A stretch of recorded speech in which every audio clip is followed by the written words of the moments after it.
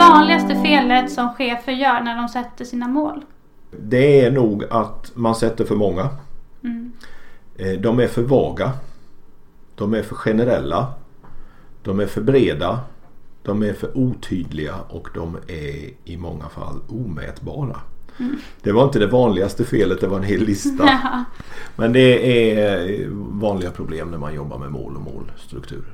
Man måste ju tänka på vad syftet med målet är. Alltså eller, inte syftet med målet utan syftet av varför man presenterar målet för personalen. Och det är ju för att de ska bli peppade och för att de ska hjälpa till att leverera målet. Och då måste de ju förstå målet. Målet är ju till för att vara en hjälp i prioritering av allt som vi stöter på en arbetsdag. Och många gånger är det som är mest bråttom som pockar på mest. Och då gäller det att ha en bra struktur för att kunna prioritera. Och det tycker jag är en av de viktigare delarna när det gäller mål. Att ha det som en prioriteringshjälp. Om jag nu har 10 saker som jag ska göra den här dagen. Vilka är det som levererar emot mina mål? Ja, det är de här 2. Då väljer jag dem i första hand. Och sen är det ju också en väldigt bra hjälp för att få medarbetarna att veta vad ska jag göra den här dagen på jobbet som är viktigast.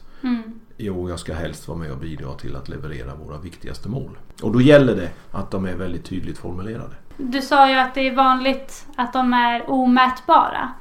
Och den fällan har vi nog hamnat i några gånger. Att när vi sätter målbilden eller målet så är vi jättenöjda med den. Sen när vi väl har kommit till deadlinen och så här, har vi nått våra mål? Då kan det vara lite så här. Ja, det har vi lite beroende på hur man ser det. Typ. Ja, tolkningsfråga. Och det är vad jag kallar för generaliseringarnas fälla. Vi är experter på att generalisera. För det är lite bekvämt. Och det låter väldigt bra. Jag kan ju ge exempel. Vi ska öka kvaliteten på våra leveranser till kund och därmed förbättra kundnöjdheten. Det låter väldigt klart och tydligt. Men när man börjar dissekera den där, vad är kvalitet? Öka kvaliteten. Hur mycket ska vi öka? Om jag gör en aktivitet som gör att kvaliteten blir lite bättre så kan jag ju säga att jag har levererat. Så det gäller ju att ha väldigt konkret formulerade siffror, nivåer, vad man ska göra. Och en sån formulering, vi ska öka kvaliteten på våra leveranser till kund och därmed förbättra kundnöjdheten, är svår att mäta. Och då blir det till slut när man väl sitter där på datum för deadline en tolkningsfråga. Jo, men vi har nog ökat den ganska bra, tycker jag. Och då blir det tyckande istället för fakta. Och då är det svårt att få den hjälpen av målformuleringen som var tänkt från början. Det finns många exempel på det. Jag har sett massor. Har själv bidragit till att formulera en hel del sådana mål i min tidigare karriär. Och det blir väldigt fina ord på papper, men det blir väldigt lite verkstad. Det finns en stor undersökning, vi kanske har refererat till den innan för jag tycker den är ganska bra, men över 100 000 chefer i företag i 20 länder där man tittade på just kännedomen om företagens mål. 15% hade ingen aning om vilka målen var. Resterande 85% trodde att de visste, men det var ofta fel. 81% följdes aldrig upp, 87% visste inte vad man skulle göra varje dag på jobbet för att leverera mot målen. Och det här är vanligt att det ser ut på det här sättet. Därför att vi generaliserar för mycket. Jag träffar ju företag där jag brukar ställa frågan, vilka är företagens mål? Och det är inte helt sällan som man går bet på den frågan. Både i medarbetarled och ända upp i ledningsgruppsnivå. Det är inte alltid ledningsgruppen kan lista vilka målen är. Och då är det svårt att få saker och ting att hända i den riktning man vill. Man sätter målen, man jobbar ganska mycket med målformuleringarna och när man har gjort det så tycker man att nu är man färdig och så går man ut och gör precis som man brukar. Och 12 månader senare undrar man varför nådde vi inte målet i år heller. Och en av de anledningarna är sannolikt att det kan vara för luddigt formulerat som medarbetarna inte vet. Kanske inte ens ledningen vet. Nej. Ja, då prioriterar ju alla lite olika. Exakt. Var och en prioriterar i det läget det den tycker är viktigast.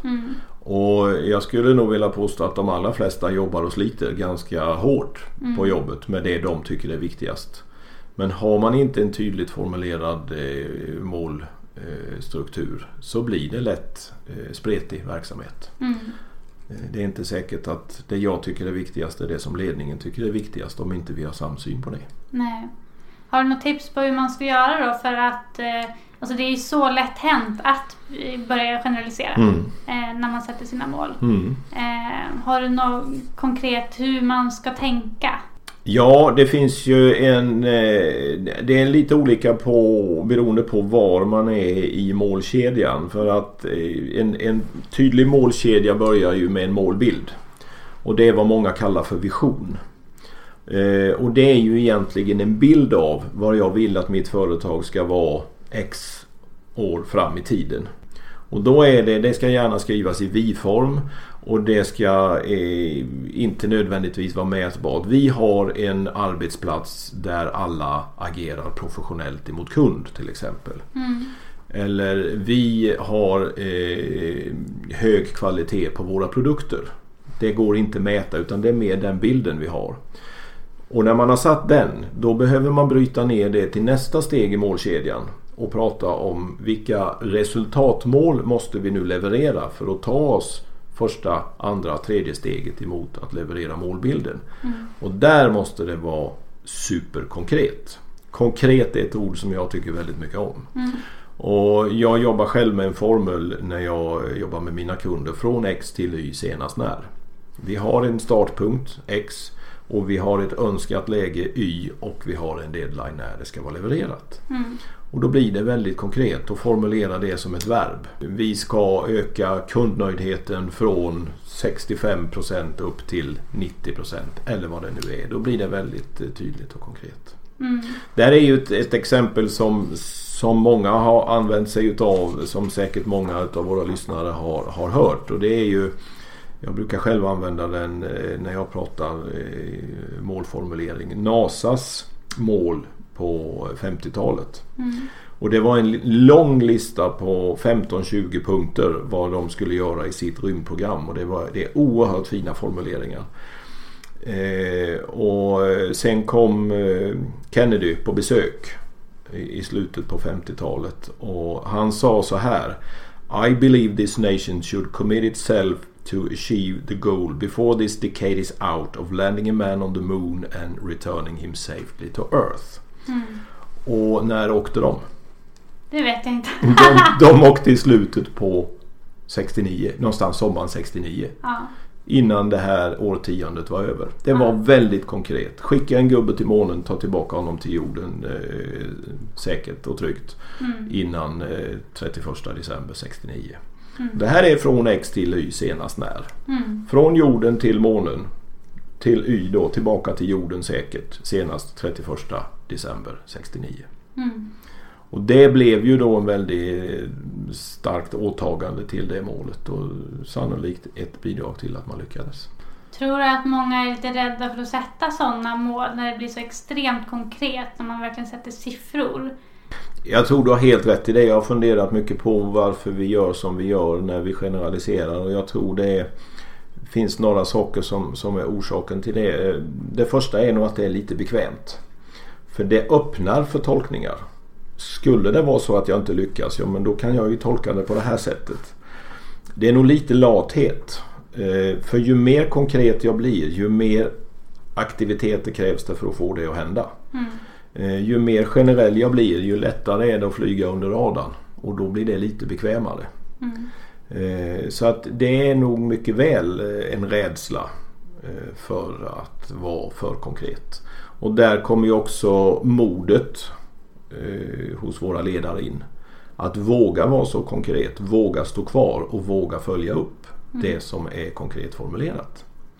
Så det är nog våran hjärna som spelar oss lite spratt i det fallet, att vi vill ha en möjlighet att komma ut minsta motståndets väg om vi kan.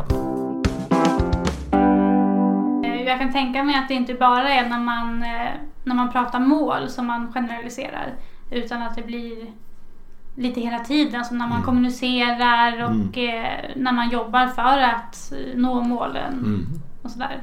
Är det någonting du känner igen? Ja, absolut. Jag känner igen det på flera nivåer i företaget.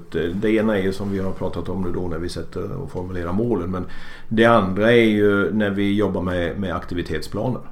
Hur vi formulerar våra aktiviteter. När vi sitter på mötet och diskuterar vad vi ska göra, så är precis som du själv var inne på innan, att då är alla väldigt överens om vad som ska ske. Bilden är väldigt klar. Och så skriver man i handlingsplanen: jag ska kontakta Pettersson. För då vet alla vad jag ska prata med Pettersson om.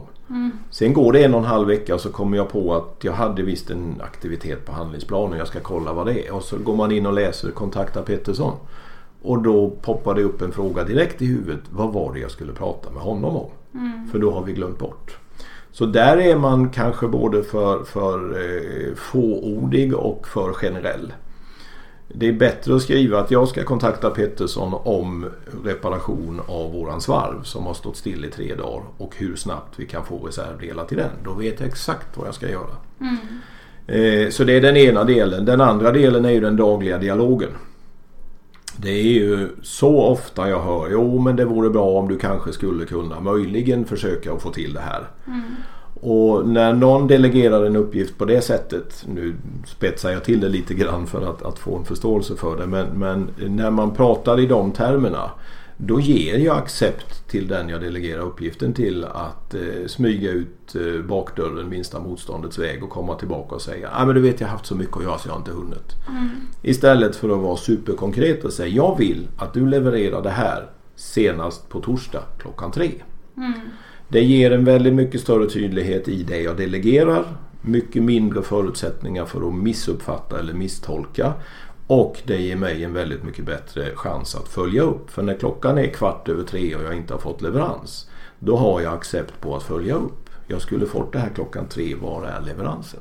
Då kan man ju tänka lite som målbilden, att även om man pratar i det dagliga, tips för att inte generalisera och hamna i den fällan, så ska man även där tänka från X till Y senast när. Ja, och väldigt tydligt. Vad är det jag vill ha gjort? Och fundera på hur formulerar jag det för att få det gjort.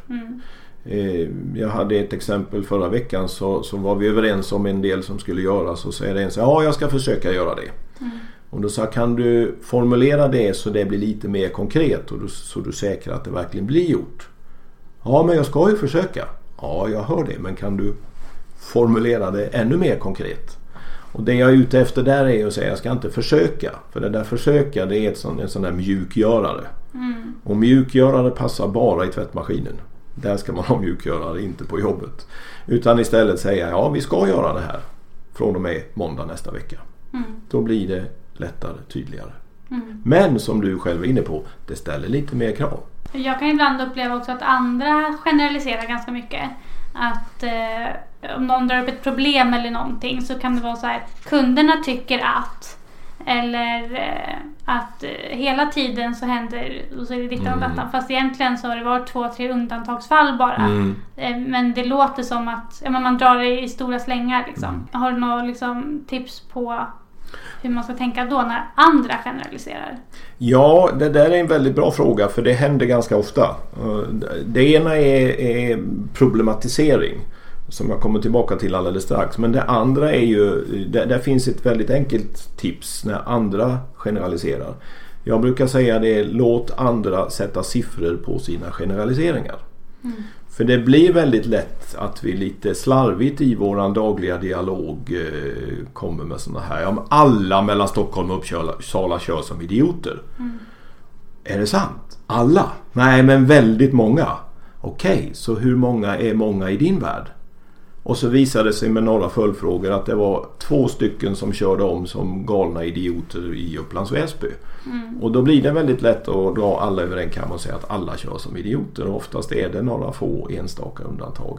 Och i jobbet många gånger så är det viktigt att veta: är det alla eller är det en? Det har ju en väldigt stor bäring på hur jag som chef eller medarbetare ska agera. Ja, verkligen. För är det alla har vi ett jätteproblem. Då behöver vi samla hela bolaget. Är det en kan jag ta ett enskilt snack och lyssna vad som har hänt. Men be folk sätta siffror på sina generaliseringar. Ja, det är ett jättebra tips. Och då blir man lite besvärlig. Ja. Men ibland måste man våga vara lite besvärlig. Ja, visst. Den andra delen i det här är problematisering. Och det är vi också ganska duktiga på. Vi kan ha ett möte där vi sitter och pratar problem.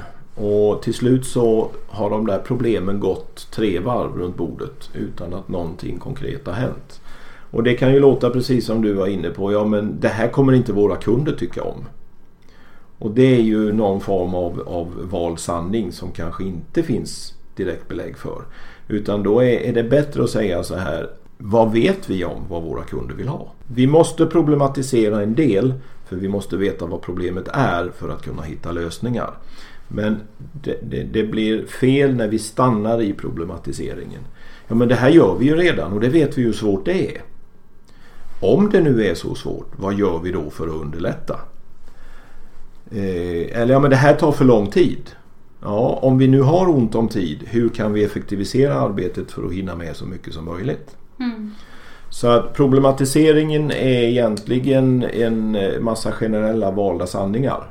Som det kan finnas fakta bakom, men det kan också bara vara valda sanningar. Och då är det bättre att ställa de här konkreta frågorna, öppna frågor. Om det nu ser ut så, hur löser vi det? Så en viss problematisering är viktig för att hitta problemet, men sen styr över på konkreta frågor för att hitta vad vi ska göra för att lösa det. Ja, och det är ju faktiskt jättebra tips, för det blir ju ofta så att om man kommer med tips på förändringar eller vad det nu kan vara, så finns det ju problem, och de kan man hålla med om att det kan hända att det blir ett problem. Men om man ska tänka så med varje punkt, kommer ju ingenting bli gjort. Nej. För att allt har ju för- och nackdelar hela tiden. Ja. Och det är också lite bekvämt att sitta på ett möte och prata problem, för att de är vi ganska hemma med, för alla ser dem, alla känner till dem. Och det vi känner till känns lite tryggt att prata om. Och man känner igen sig. När någon annan ser samma problem som jag, så har vi en connection och en trygghet bara i det. Så det blir väldigt bekvämt och enkelt att vara kvar i problematiseringen. Men det blir väldigt lite verkstad. Och så fort jag går ifrån problemet till att försöka hitta lösning, ja, då blir det ju krav på action och aktiviteter. Och aktiviteter kräver arbete, och hjärnan gör allt för att få vila och ha det bekvämt. Och då gäller det ju att med de intellektuella delarna i hjärnan gå emot de här primitiva signalerna som säger spar på energi, till att ha den smärta som disciplinen innebär. För disciplin innebär smärta. Men den smärtan varar under tiden du gör uppgiften. Sen när uppgiften är klar, då försvinner den smärtan, och då blir belöningen så mycket större av resultatet du har fått av att du har gjort konkret action. Precis, som vi pratade om i första avsnittet. Exakt. Har du något mer tips på hur man kan tänka just när man sitter på ett möte och man pratar mycket problem, men man vill liksom kicka igång dem med att de också ska bli mer positiva och optimistiska till förbättringar? Ja, det handlar ju om att gå från problematisering till konkretisering. Jag hade en ledningsgrupp här för några år sedan som de bad mig ge lite feedback på ledningsgruppsmötena. För de kände att de kom inte vidare. De fastnade varje gång. Och då kom vi överens om att de skulle ha ett ledningsmöte och jag skulle sitta och observera och så göra lite anteckningar och ge feedback efteråt. Och de satt i 40 minuter, och efter 40 minuter lägger vd ner pennan och säger: ja, du ser ju, vi fastnar ju, vi kommer ingenstans, vad gör vi för fel? Och då sa jag just det här med att de problemen som ni har pratat om nu i 40 minuter, hur mycket nytt är det där? Nej, det här är ju samma problem som vi pratar om varenda gång. Ja, okej. Och då ställer jag en öppen fråga. Så varför är det ingen som ställer frågan, hur löser vi det? Då blir det ganska tyst runt bordet. Det är en sån enkel öppen fråga som får igång ett tänk. Aha, vi behöver ta ett steg till. Så med öppna frågor kommer du ifrån problematiseringen in i konkretiseringen.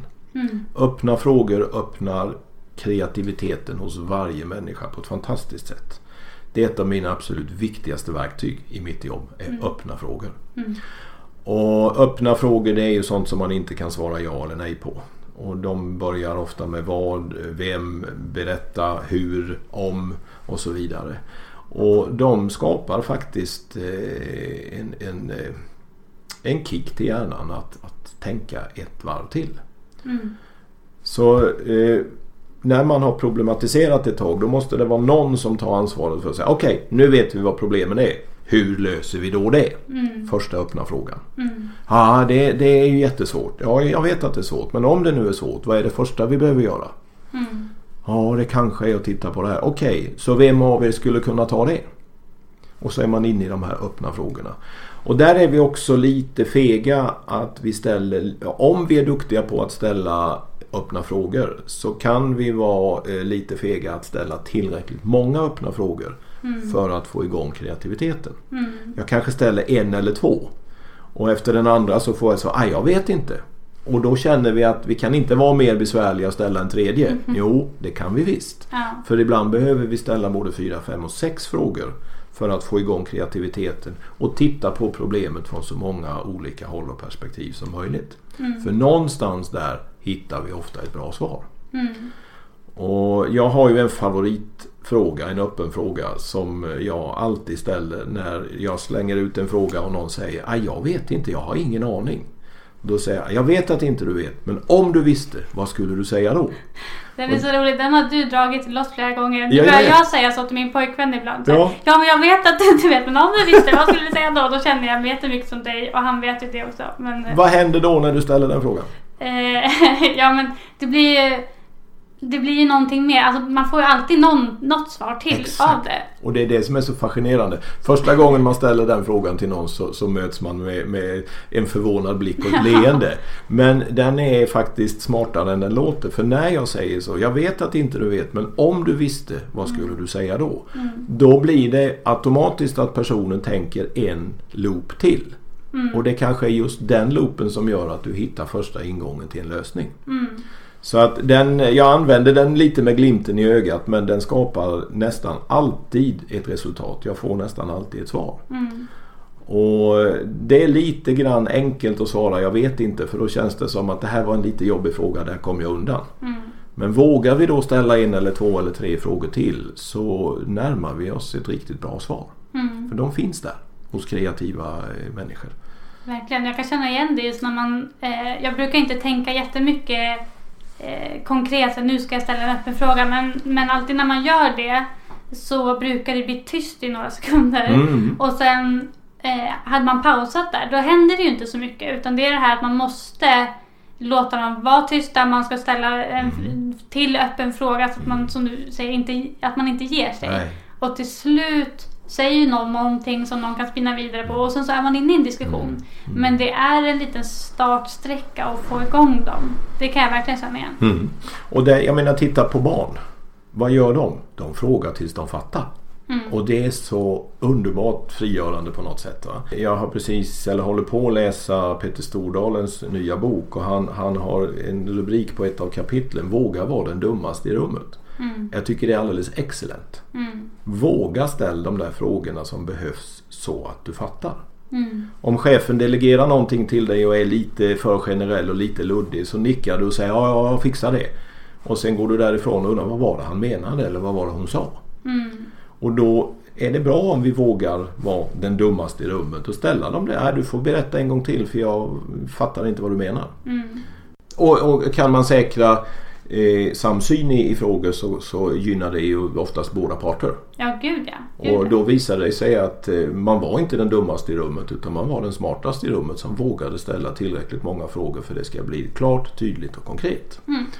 Och ju tydligare vi är, ju klarare vi är, ju ärligare vi är i våra frågor och i våran dialog, ju mer respekt bygger vi. Och det är någonting som jag har lärt mig genom åren, att det bygger mer respekt än någonting annat att vara klar och tydlig i sin dialog. Har du några mer tips på hur man kan vara mer tydlig?